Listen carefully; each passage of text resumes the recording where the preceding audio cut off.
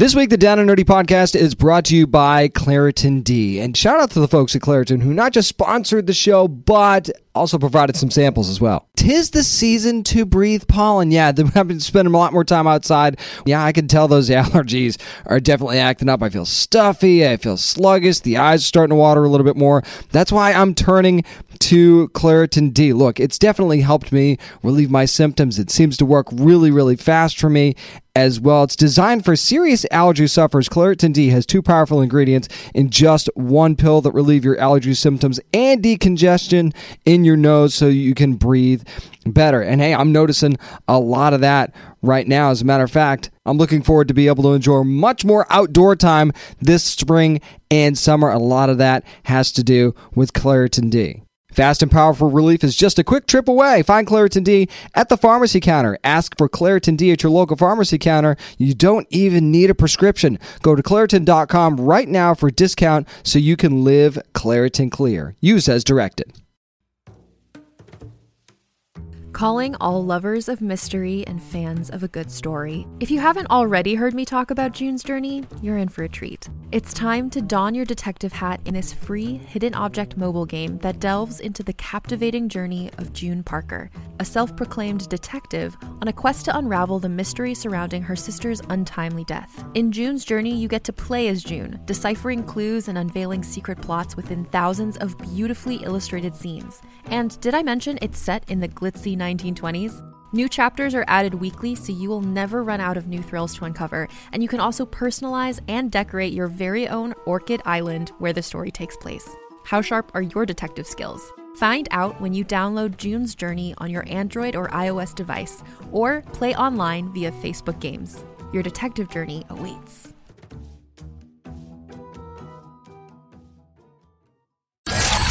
Spanning the nerd world and feeding your fandom. Crash landed. From comics to video games. From the cinematic universe to television. This is Earth. Connecting you to the biggest stars in the industry. Something out there had discovered us. It's time for the Down and Nerdy podcast. Here's your host, James Witham. Summer might still be upon us, but as far as we're concerned, fall is in the air. It is episode 282 of the Down and Nerdy podcast. I'm James Witham, and this week we're going to be talking about Stumptown. That's right, the adaptation of the Oni Press series created by Greg Rucka and company. And going to talk to the cast. Greg himself going to be joining us as well. They joined me at San Diego Comic-Con, actually going to find out all about the new show. And I mean, I got to tell you, this is one of those shows I've been waiting for a long, long time now. I can't wait to tell you all about it. Plus, you heard me talk about Undone last week with Rosa Salazar, and the creator's going to have my spoiler-ish review of that. Not too many spoilers since the show just came out, so I don't want to spoil too much there. Probably not a whole lot at all, actually. So I'll be looking for my review of that a little bit later on in the show. But first, we're starting out with comics. Of course we are. It's what we're reading next on the Down and Nerdy podcast. My name is Liam Sharp. I draw Wonder Woman. I co-founded Mayfire, and I'm a dear and close friend of the Down and Nerdy podcast. So what might you be adding to the long box or your digital library this week? Whatever you're reading on, it's time for what we're reading. And how about this? Going to start things out with another Year of the Villain title from DC Comics. This time, one of my favorite Batman villains ever. I'm sure if you've listened to the show before, you know that it's the Riddler. So, of course, I'm going to read Year of the Villain, right? Written by Mark Russell, Scott Godlewski on the art there, colors by Marissa Luis, Travis Lanham on the letters. Now, if you've been following Year of the Villain or any of the Justice League arc that's been going on at all at DC, you know that you've seen Apex Lex sort of have these godlike abilities now, and is giving gifts to other villains to sort of make them stronger and make this Legion of Doom sort of unstoppable in a way. Well, there's not everybody has gotten their gifts, right? And the Riddler feels like, hey, I'm a legit villain. Why haven't I gotten my visit yet? And that's kind of what the theme of this book really is. So, I expected this to be sort of Riddler's turn, right, when I was getting ready to read this story. But have you ever been given a gift by anyone, whether it be a friend, relative, or anything like that, but you had no idea what it was for at the time? or if you'd ever even be able to use it. You're like, well, why am I getting this? And that's kind of how this story plays out. I mean, there's also, part of the story is there's a plot by the Riddler and another lower level villain who you'll recognize, and it's kind of hilarious to see the two of them team up. And that's kind of where Mark Russell does a great job at working comic relief into his stories, and that's where that sort of comes in here. So it was a nice back and forth pacing that was going on in this story. And, the plot was to finally best Batman and you figure out why neither one of them could ever do it, sort of thing. So that was a nice little undercurrent story that goes on here. But really, the whole Riddler-Lex dynamic was the main point of this story. And Lex is very profound, so we get a couple profound stories from Lex and some deep insight. This actually goes much deeper than I ever would have expected. This story did.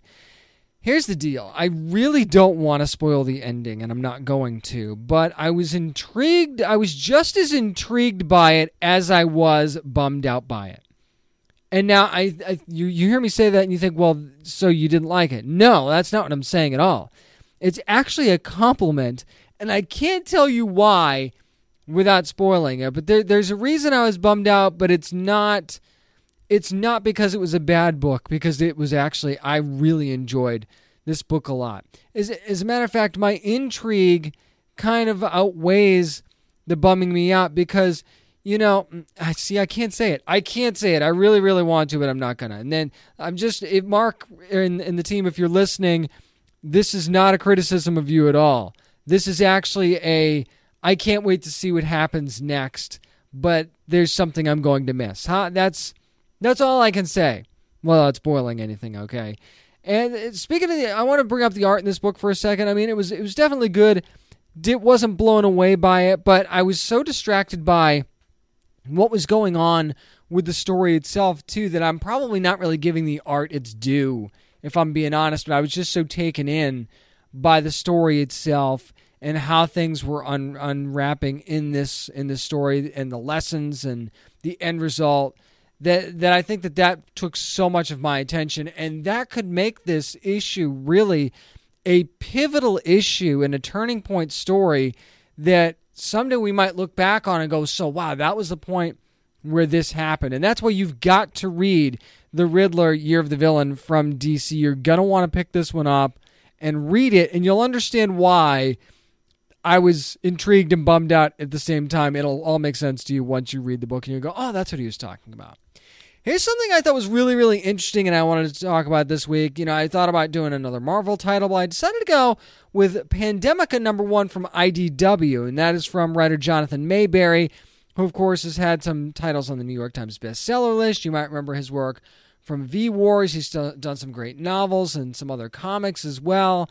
Alex Sanchez on the art here, Jay Photos on the colors, and Sean Lee on the letters. Now, basically what's happening here is there's several pandemics that have struck several different parts of the world, but also seem to be targeting certain groups of people and ethnicities. Now, there's a man named Moses who believes that this is deliberate and will stop at nothing to find out who's behind it. Now, the story starts to slowly kind of branch out as different characters get added to both sides of this story. And as the reader, we kind of know at least part of what's going on from the very beginning of the book. And I mean like page 1 or 2 of this book. We see how why things are happening and who's kind of behind it. And I'll get to the kind of part here in just a second. The why is still very much a mystery, and part of the who is a mystery as well. You see the faces, you don't know who they are really. There's a couple names that do get dropped, and they, of course, it's not names that you can recognize. This isn't like a true to life thing. But what this really boils down to, this whole story, is what can be proved and how can it be, and how much time it will take to prove it, if they can at all. So there are some also interconnected pieces as far as characters go, and it seems like instead of giving us a backstory and then giving us the story, there's going to be a slowly trickling backstory that kind of plays out over the course of the story. And I actually think that that's an interesting tactic, because you could really go either way there. You can either give me the backstory and then give me the current story, or give me part of the current story, then backstory, then more story. This one seems like it's going to sort of play out throughout the story, and I think that that's a good way to go because it keeps the pacing a little bit better in a book like this where your highlight item is what's going on, not who it's going on behind, if you catch my meaning there. There's also, I mean, the art in this book is very gritty, and it really works with the way that the story is being told. It's got this edge to it that I really, really dig.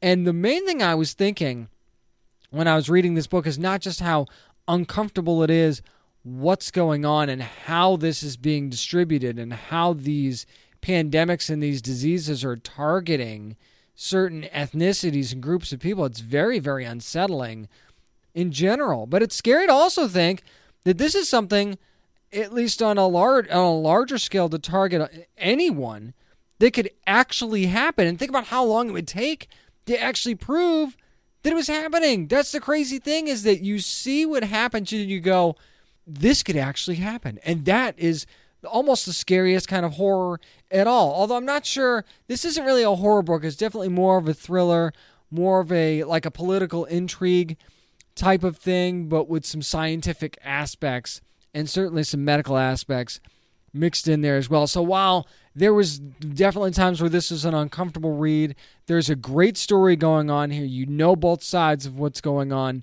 but there's still plenty of mystery that goes along with it as well. So I'm going to put this in the poll box. I'm going to make this a poll for me anyway, and I'll be very interested to see how this story plays out into its second and third issues. It looks like there might be a little bit of a time jump in the second issue as well, so hopefully we'll see how those gaps get filled in.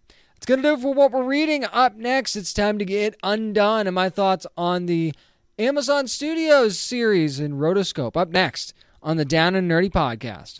Hey, this is Drew Powell from Gotham on Fox. You're listening to the Down and Nerdy Podcast. It feels like we've been here before. We kind of have, but this time we are going to unravel the time and space that is Amazon Studios Undone, which you can watch right now on Amazon Prime Video. Rosa Salazar starring there. You heard from her last week on the podcast. You also heard from series creators Raphael Bob Waksberg and Kate Purdy about this amazing show that kind of bends time and reality and also talks a lot about mental health. And basically what you have here is a story that very much feels real in every sense, except for when you get to the mind-altering I can see my dead father stuff, because that enters a completely different realm that actually they kind of try to explain it scientifically, because that's what Alma's dad was working on before he died, was trying to figure out if, time travel was possible and how you can bend realities and stuff like that. He was a professor, and he was actually working on this at the time of his death, and they kind of get into that. And of course, he wants Alma to find out who was behind his death and to possibly try and bring him back. That's part of the premise of this series, and how she unlocks these abilities. You've seen that in the trailer. You heard her talking about it last week on the show. I really encourage you to go back and listen to the interviews if you haven't already. If you're at all intrigued about this show, you're definitely going to want to go back and listen to those interviews. But I got to watch the first 5 episodes of the show early. And one thing I love, first of all, is that you're talking about 20, 30-minute episodes here. So you're going to get through them very, very quickly. Everything happens really fast. But at the same time, what this really dives into is that there are so many parts of our life that we don't even examine because we sort of just go through it. And how that affects everyone's mental health differently. And the things that we've been through personally in our lives is something that we either deeply examine or just go through because we're going through it. It's hard to explain because I think it's different for everybody when you watch the show, and that's one of the things that I thought was most intriguing about it, just at the base of it, without even getting into the science or science fiction aspects, however you want to look at it, is that how everyone looks at their everyday lives and how you go through your everyday life really is viewed differently by you or someone else as it pertains to your own life. And maybe that seems like really deep and you think I'm getting out there, right? But this show really makes you examine certain things about maybe what's going on in your own life and how this person might view their version of their life and how you might take a look at your. It's very, very deep in that regard. And then you get into, how the family reacts and how the family dynamic is, like Alma's relationship with her sister Becca and her mother, and how everything's so secretive around her father's death and even part of her father's life.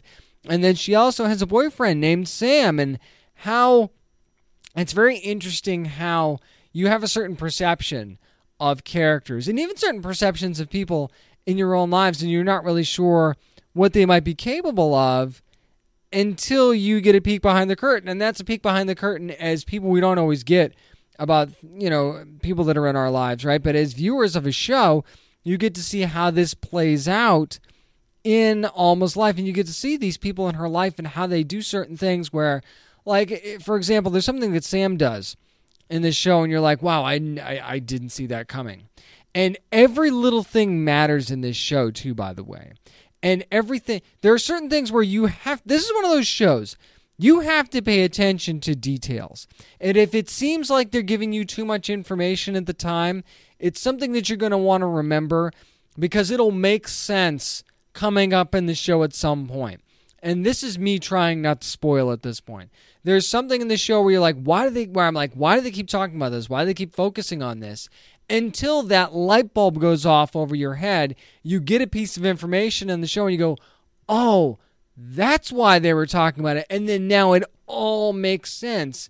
And you feel like, oh, so they were hammering that point in for a reason. So then that made me pay even more attention as I kept watching the show. So this show really, really brings you in and draws you in to what's going on. And again, as far as animation style is concerned in this rotoscoping, it's some of the most beautiful animation I think I've ever seen. And to be able to get inside Alma's mind and get to see what's going on with her dad, Jacob, who's played by Bob Odenkirk, who just does a fantastic job in this show. Let me tell you, Rosa Salazar definitely gets a gold star for this, but Bob Odenkirk also did a fantastic job in the episodes that I've seen anyway of this show. So when you get to see all this mind-bending reality stuff and these abilities that Alma has unlocked in herself, first of all, and they also explain how it makes sense and how it's connected to something from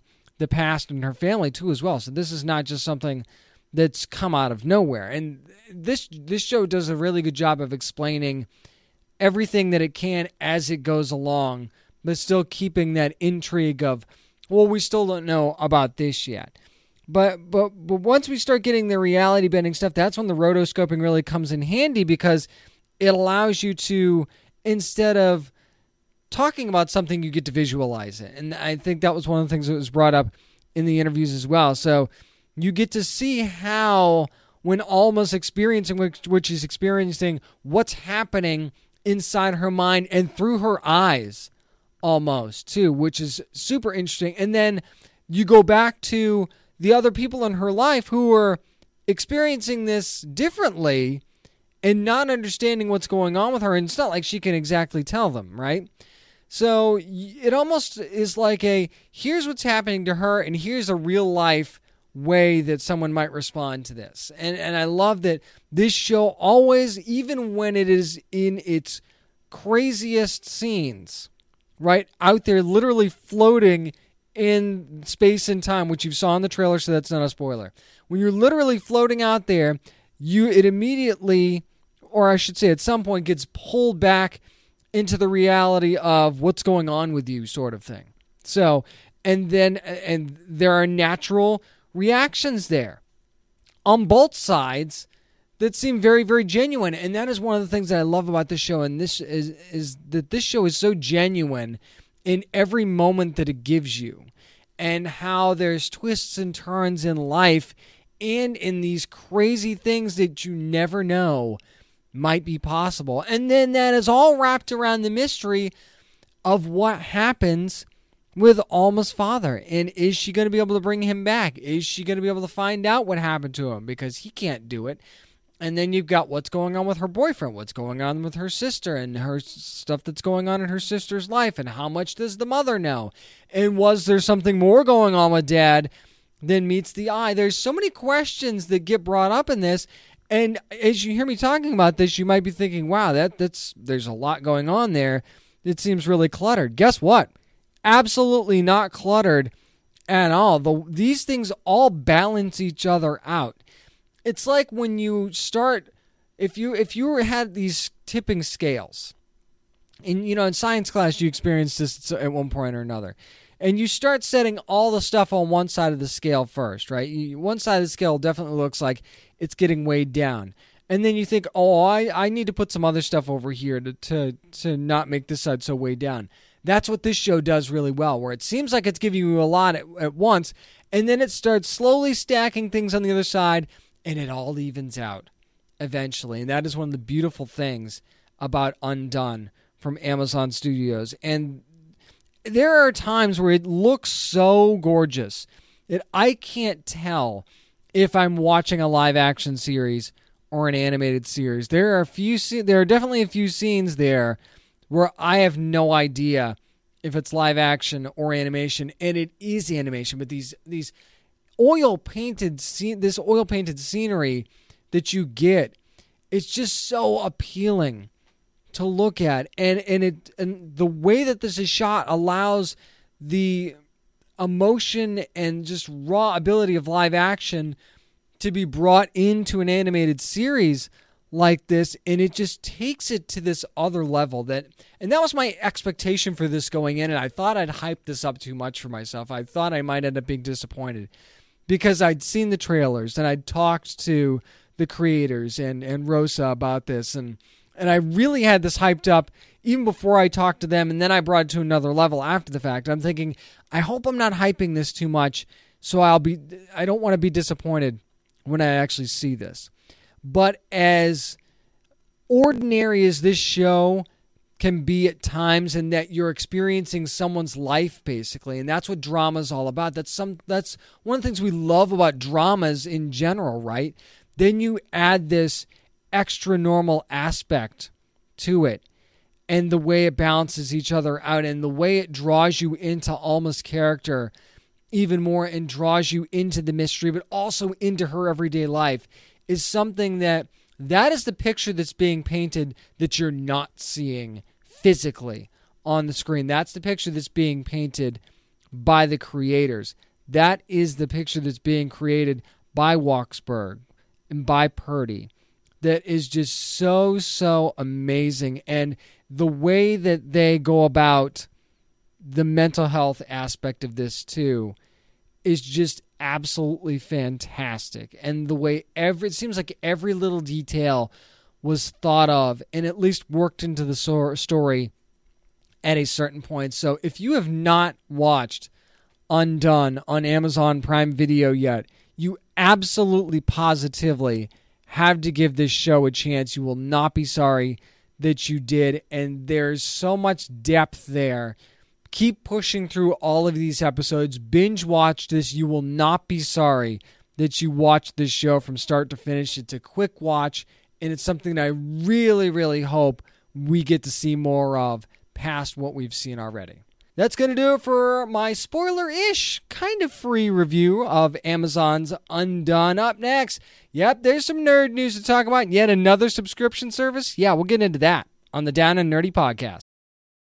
Hey there, it's Rachel Ballinger, and I am thrilled to invite you to Rachel Uncensored, my podcast where I get real with my friends and celebrity guests, where we talk about all sorts of topics. From personal stories to hot-button issues, we cover it all. New episodes drop every Wednesday, so make sure you tune in on Apple Podcasts, Spotify, or wherever you listen to podcasts. Trust me, you won't want to miss out on the fun and candid conversations we have here on Rachel Uncensored. This is Jason Lyles from Rampage the Movie, and you're listening to the Down and Nerdy podcast. Seems like there's no galaxy this guy hasn't been to, and he's about to add a bit more. It's time for nerd news, and I'm talking about J.J. Abrams because been kind of a big week for him. He just signed a multi-year deal with Warner Media to produce digital stuff.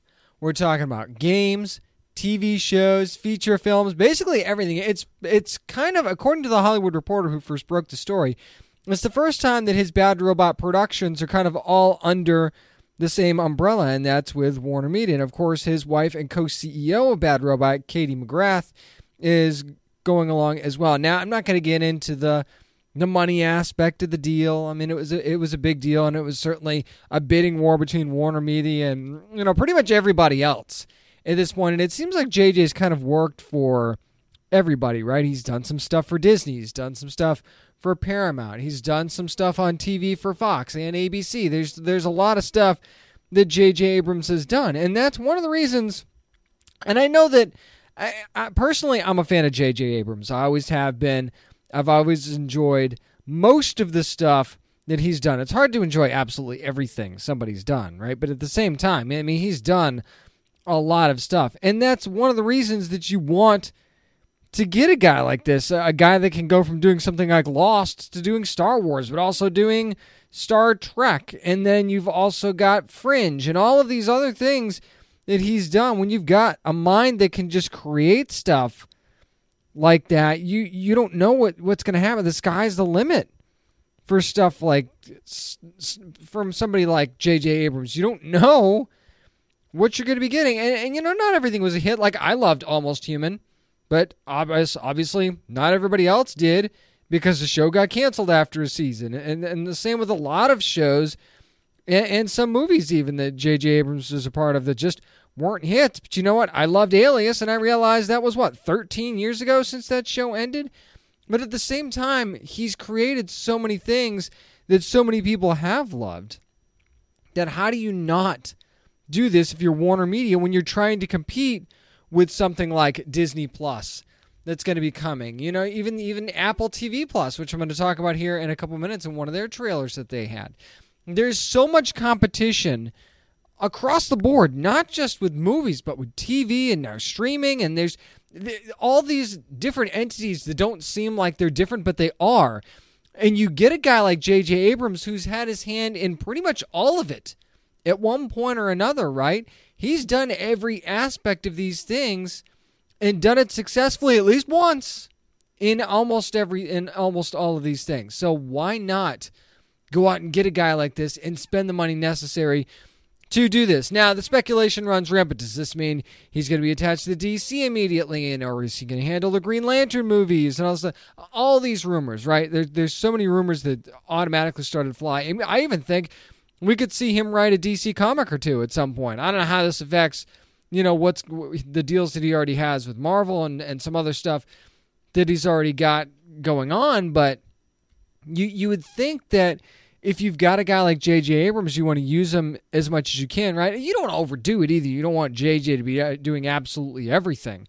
But at the same time, you want to get your money's worth, right? And you want to see what creative ideas are out there. Now, it seems like there is a lean towards original content here for sure, and that's certainly not a bad thing. I think the more original content that you can get on any screen, the better. But just don't be surprised if J.J. Abrams starts taking the reins of certain licensed properties as well. I could see him doing something with a Green Lantern. I could see him doing something with Superman, too, as a matter of fact. He's just not afraid to tackle these projects, and whether you like what he's doing with Star Wars, whether you like what he's done with Star Trek, there's a fearlessness to what J.J. Abrams does, and that he's not afraid to tackle projects like this and take risks. And sometimes they work out for a large group of fans, and sometimes they don't. But you're always going to have that group that's going to love what you do or hate what you do. But no matter what, there's a lot of people talking about what J.J. Abrams is doing, and that's one of the things that Warner Media really needs right now. They need, especially when it comes to their upcoming streaming service. And again, I won't get into price point with that either, but they're about to have some heavy competition coming up. Why not have a guy like J.J. Abrams that you can bring out on that stage and be like, here's our guy, here's what we've got coming from him. And I think that, and this is just purely speculation on my part, that when we do find out what's coming to the Warner Media streaming service, and there's been some things announced already, but when we get the big reveal, when we find out everything about it, right, we're gonna hear something that's coming from J.J. Abrams, and I think that this is gonna be one of those big name things that they're gonna go for. Speaking of big names, Targaryen, kind of a big name amongst Game of Thrones fans, right? Well, now there is a new speculation on a prequel series that is based on the House of Targaryen. Now, this is according to Deadline, and of course HBO is not going to comment. Of course, nobody's going to comment on the fact that this is a prequel series that would supposedly be set 300 years before the events of the most recent Game of Thrones series. So I guess you're talking about what, like the great-great-grandmother of dragons or the great-great-great-grandmother? I don't know. But this would deal with how the House of Targaryen kind of ended, or the beginning of the end anyway. And so supposedly George R.R. Martin is going to be on board with this, and why wouldn't he be? And Ryan Conlon, who is the co-creator of Colony, if you remember that show on USA, and apparently loosely based on Fire and Blood. But it's funny because the report also says that, yeah, it's going to be possibly based off of Fire and Blood, but it'll be a unique take on the story. So is it based on it, or is it a unique take on the story? Because those are kind of two different things, right? Like, I think the Game of Thrones fans would certainly say that what just happened was a unique take on the story. Whether that was a good thing or not is up for debate, depending on how you look at it. But, you know, unique take on the story, that's something that could really scare the hell out of you if you're a Game of Thrones fan. So after what just happened, are you kind of leery of anything that could have a unique take? Although, when you're going back that far, it kind of would have to be, wouldn't it? That, like, the other prequel series they're talking about, it's almost like 300 years in the past. So it's like it's not even the same show. I mean, it's loosely connected, sure, but when you're going back that far, when you're going back literally centuries, it's really hard to keep that connection, even with the giant world that has been built here by George R.R. Martin and company. So, I mean, if they want to do it, I'm interested. I'm down. I would certainly love to see how this plays out. I mean, the House of Targaryen certainly has a lot of different things, and they certainly introduced some things in that final season that opened the door for a lot of storytelling. So, I'm interested to see how this might play out, and I think this is as good an idea for a prequel series as any that they could possibly have, and it's certainly a name that people know, and people will watch names that they know. That is one thing that I never lose sight of, is that if there's a name that fans recognize, they'll at least watch the first episode based on name recognition alone. So we'll see how it goes and see if this actually gets confirmed at some point. Speaking of sight, in case you missed the big Apple TV Plus presentation, the Apple event this week, C was one of the original series that they are going to be putting on their streaming service, and that's going to start on November the 1st. And it's a show that stars Jason Momoa, where basically mankind has gotten to the point where they've lost sight, literally. Mankind has been blinded, and they talk about the reasons for that in the trailer. You know, what was it? Was it God punishing them or things like that? But then you find out that there are these babies that are born and they can see. And it's Jason Momoa's children that can actually see. And then you're like, oh, is this a blessing? Is this a curse? Is this a good thing? Is this a bad thing? And then you've got this spread throughout the land, and all of a sudden, it's bring me the children of sight. So you've got these factions now that are going to try and take control of these children, and if you know Jason Momoa, yeah, that's not going to go over very well. You're not just going to take my kids. Plus, he's walking around with like the biggest meat cleaver I've ever seen in my entire life. I know that he can't see it, but I see it, and it's huge. And if anybody else could see it, it would be terrifying, and they probably wouldn't want to mess with his kids anyway. But they're blind, so they have no idea. It's really interesting, though, in that much like A Quiet Place, when you had almost no sound whatsoever, or at least no talking, right? And everything was based on every little bit of sound, right? And when you're talking about the loss of sight, I think sound is going to play a big factor in this series. And I think that's going to be really, really cool to see how that gets brought out. You kind of see little bits and pieces and teases of that in this trailer. So I think that could be a neat part of it. Plus, just how you go about the world. Imagine, have you ever walked around like in your bedroom in the dark, like completely pitch black and try to get it? I can't tell you how many times I've stubbed my toe on the end of my bed, which is like stubbing my toe on a brick wall for some reason. You take sight for granted when you have it, right? And then there's these few times that you don't, when you're like, how would I function without it? And these people have functioned without it for years, it seems like. And it's something that they adapted to. So that's a fascinating story in itself. But then you bring into the fact that there's now children that have the ability of sight, and not only these factions that are going to war over these children or try to take the children, you've got people within Jason Momoa's own group that's like, hey, if we give them the kids, they'll leave us alone, right? So you've got your own people potentially going against you as well. And there's a mutiny aspect there as well. So there's a multi-layered story. It seems like it's being brought out in C from Apple TV Plus. I can't wait to see how this plays out, quite frankly. I mean, I don't know. I know the price point for this is going to be, again, pretty low. And I think at this point, isn't everybody's strategy for their new streaming service be like, hey, let's just be way cheaper than Netflix? It seems like that's the strategy at this point. Let's just bury Netflix by being cheaper than they are. And it seems like that's the way things are going to go. And the large investment in original programming, which is what got Netflix in trouble in the first place, by the way. So I'll be curious to see how this plays out for some of these new streaming services in the short term. But I'm not going to go down that road. We're talking about C. I'll do a larger talk about these streaming services once they get launched and once things get rolling a little bit. But I'm very interested to find out where this story is going to go. There is one story that you should be very familiar with because I've talked about it here on the show, not just in reviews, but talking to the co-creator as well. That's right. Harrow County from Dark Horse Comics is back. I mean, kind of. Multiversity Comics actually had some great interviews with the creators, Cullen Bunn and Tyler Crook, about the return of Harrow County. As a matter of fact, the return story is going to be called Tales from Harrow County, Death's Choir. And basically, it's 10 years after Emmy has exited Harrow County. Now, Bernice is still there, and she's kind of the steward of the supernatural home. Now, if you look at the cover, Bernice has grown up. That's for sure. We're talking about World War II era now in Harrow County, and you've got young men leaving, and the community's kind of more vulnerable than ever.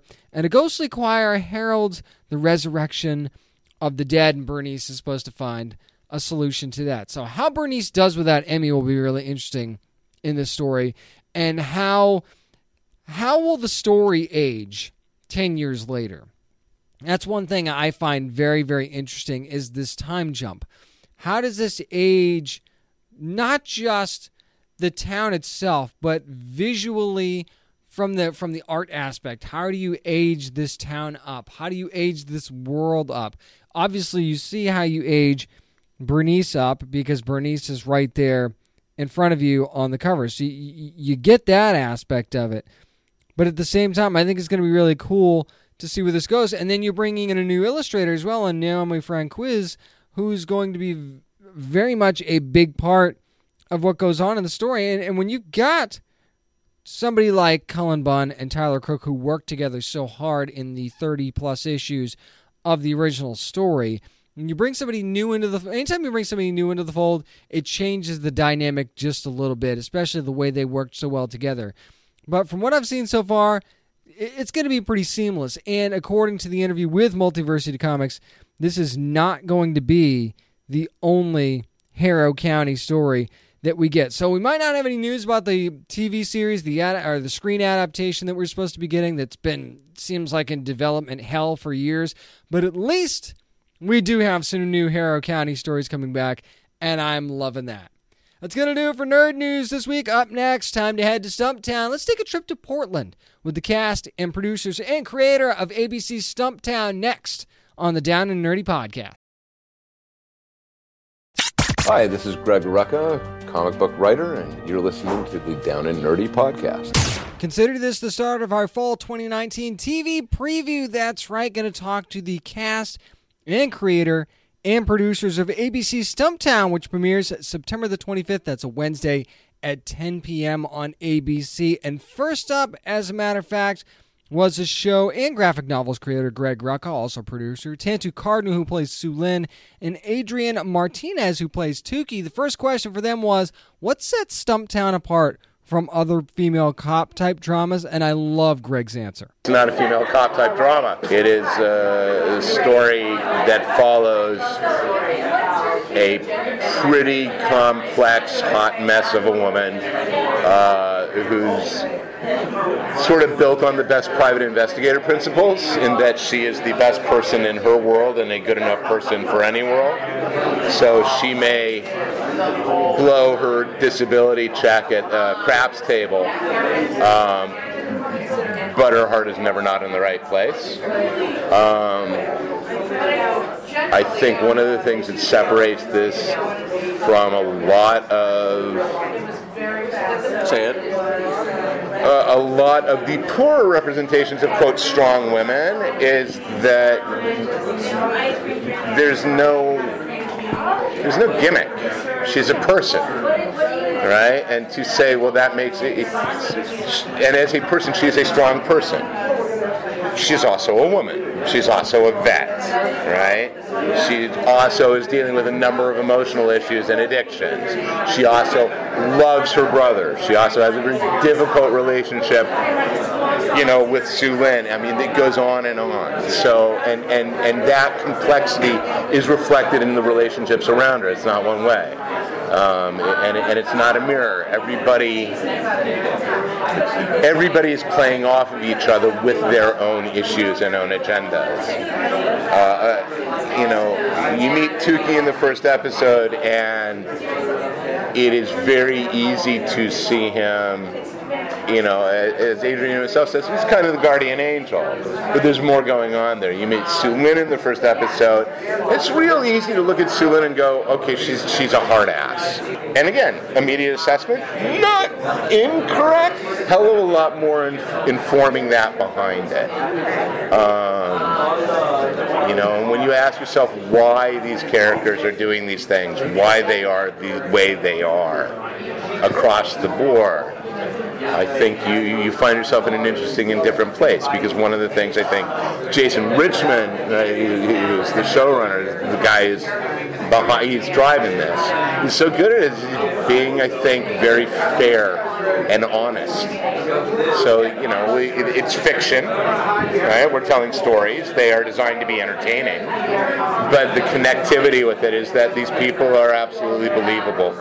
And while they may not be sincere people, they are honest. They are understandable. This next question was actually addressed to Tantu and Adrian, and it was, how do you interpret your characters? I'm still learning about Sue Lin. I have a sense of her. I have a feeling of her. I have met her many, many times on my path in my community. And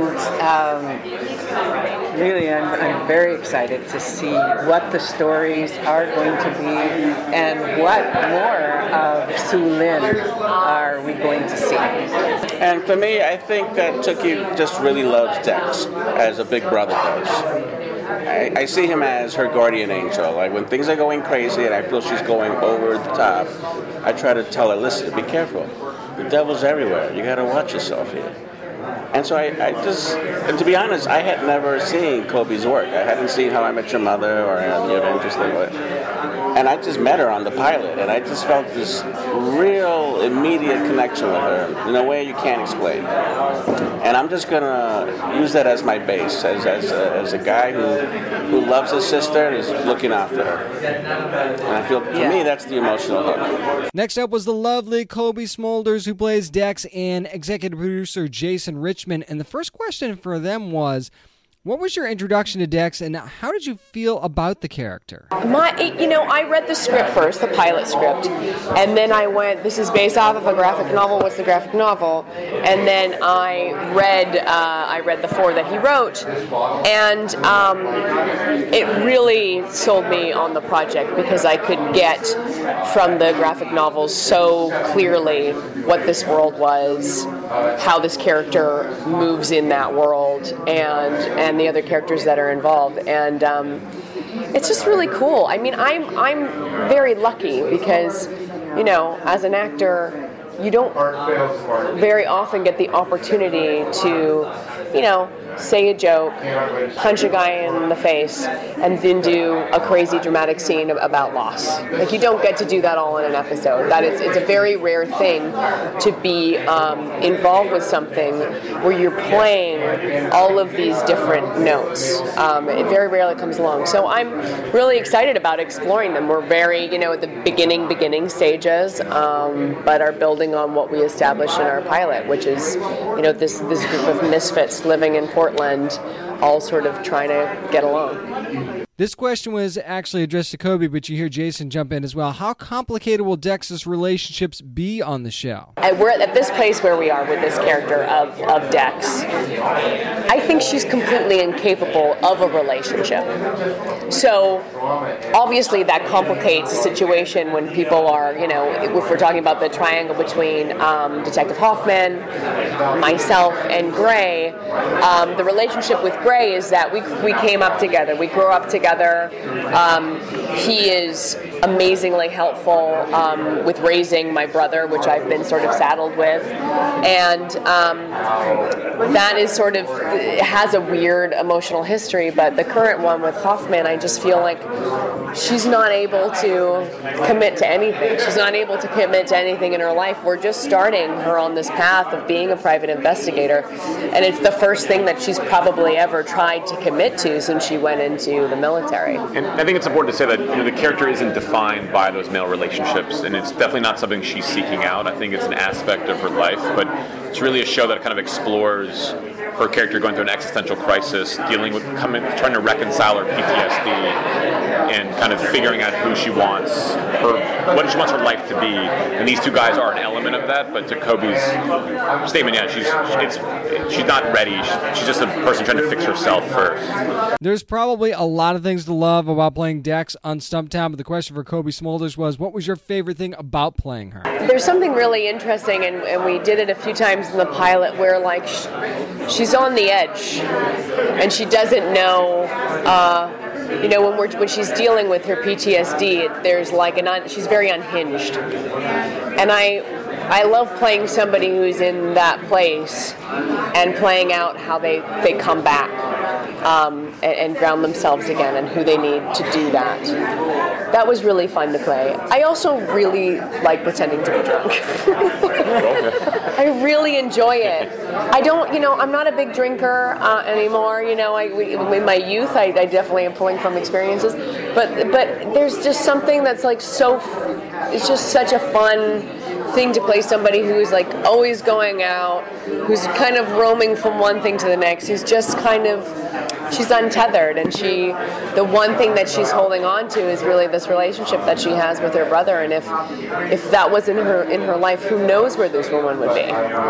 Who knows where she would be? She'd be roaming around somewhere. But because she has this boy in her life to take care of, and to have him take care of her, it grounds her back and brings her back from the edge. This show certainly gets pretty serious at times, so my question for the two of them was, in a show that is so deep, how great is it to also bring out that fun aspect of your character? In a show that has a lot of deep stuff going on, how good is it to still have that fun aspect of that character, be able to bring out every now and then, kind of lighten things up a little bit? Well, it's wonderful because, like in life, they could be falling apart around you, but you don't act like it. I think it's very true to life. You might be a mess, but you're not going to tell anyone that you are, and you're not going to admit to that. So I think that plays into it. But that is the joy of shooting or pretending to shoot this, that is based in Portland, that we get to bring in all of these characters that are unlike characters you normally see on TV. The bad guy is not going to look like your average bad guy. If you saw them walking down the street, that's not how you would peg them. So there's definitely comedic moments with guest stars, but also within it, we're all just trying to survive, and within that, you got to laugh. Right, definitely. Got to keep going on. Next to sit down and talk about Stumptown was Jake Johnson, who plays Gray McConnell, and Cole Sibis, who plays Ansel Perios. My question was for Jake, and it was, your character and Dex are very close, so how complicated is that relationship? You and Dex are kind of close, but how complicated is that relationship really? I think from what I understand, and I'm new to it, the thing that I was pitched is that it'll be very complicated. That I think that when you first meet, there was a spark at one point, but the relationship is way now more for Gray, his affection and care for Cole's character, Ansel, and this friendship, and making sure that, you know, Ansel's having a good day too. And so it's a triangle between them three as well. Next question for the gods was, hey, how did your two characters actually become friends? You know how we got to be friends? I think like a bar. Yes. For sure, because he works in a bar and he asked me to be in the bar with him. That's right. And me and Dex are brother and sister, and the only one who is an employee. Right. And he asked me to be his own employee in the bar. And finally, the question for Jake Johnson and Cole Sibbas was, what was it that drew you to your characters and just the show in general? The character is, at this point, pretty soft and pretty underwritten, and it's the promise of what's to come. But I liked all the ingredients of this soup. I think Kobe is awesome. I think she's, apart from being a wild talent, her reputation of being like one of the kindest people in our industry precedes her. Dave Burnett, our producer, pitched me, he promised me on his word that this show is going to be wildly ambitious in tone and, you know, in texture. And, you know, you're going to have to gamble at some point. You got to throw your chips on the table, so it all seemed like, let's do it now. What made you like your character? We have the same thing because I love playing soccer. In real life, I play soccer. And for this character, I play soccer too.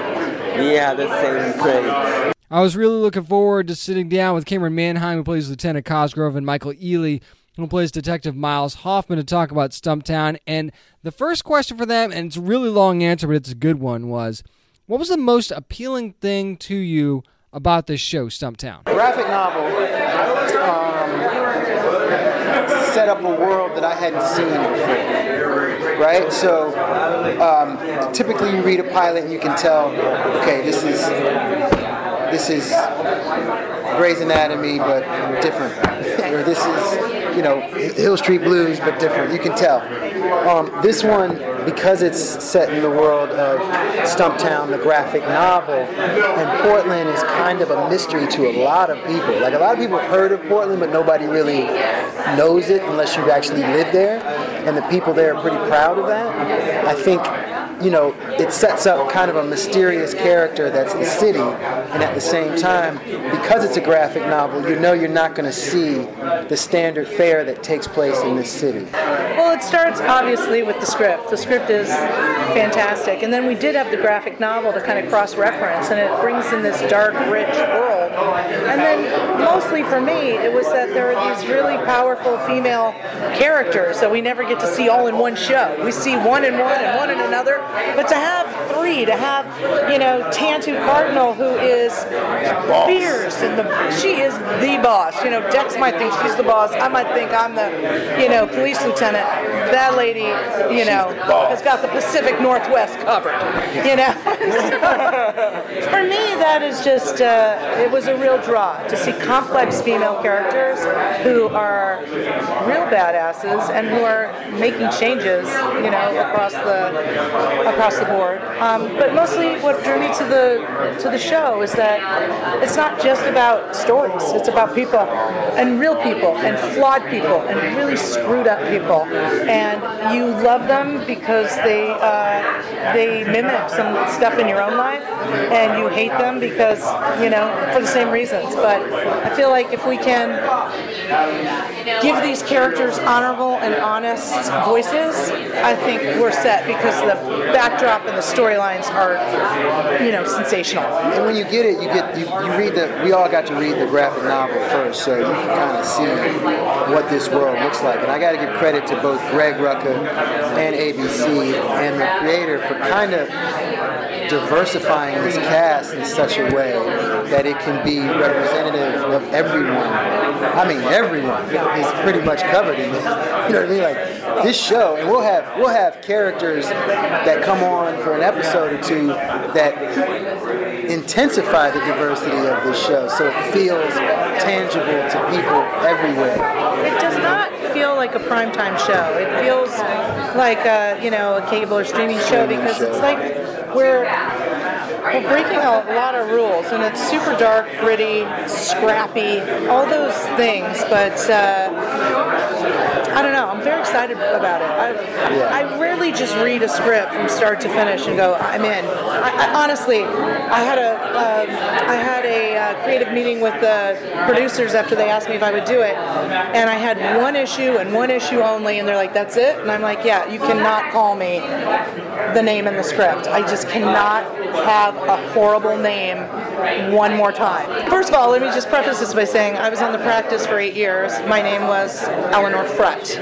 Yeah. Not even my own cast members got that right. Fruit.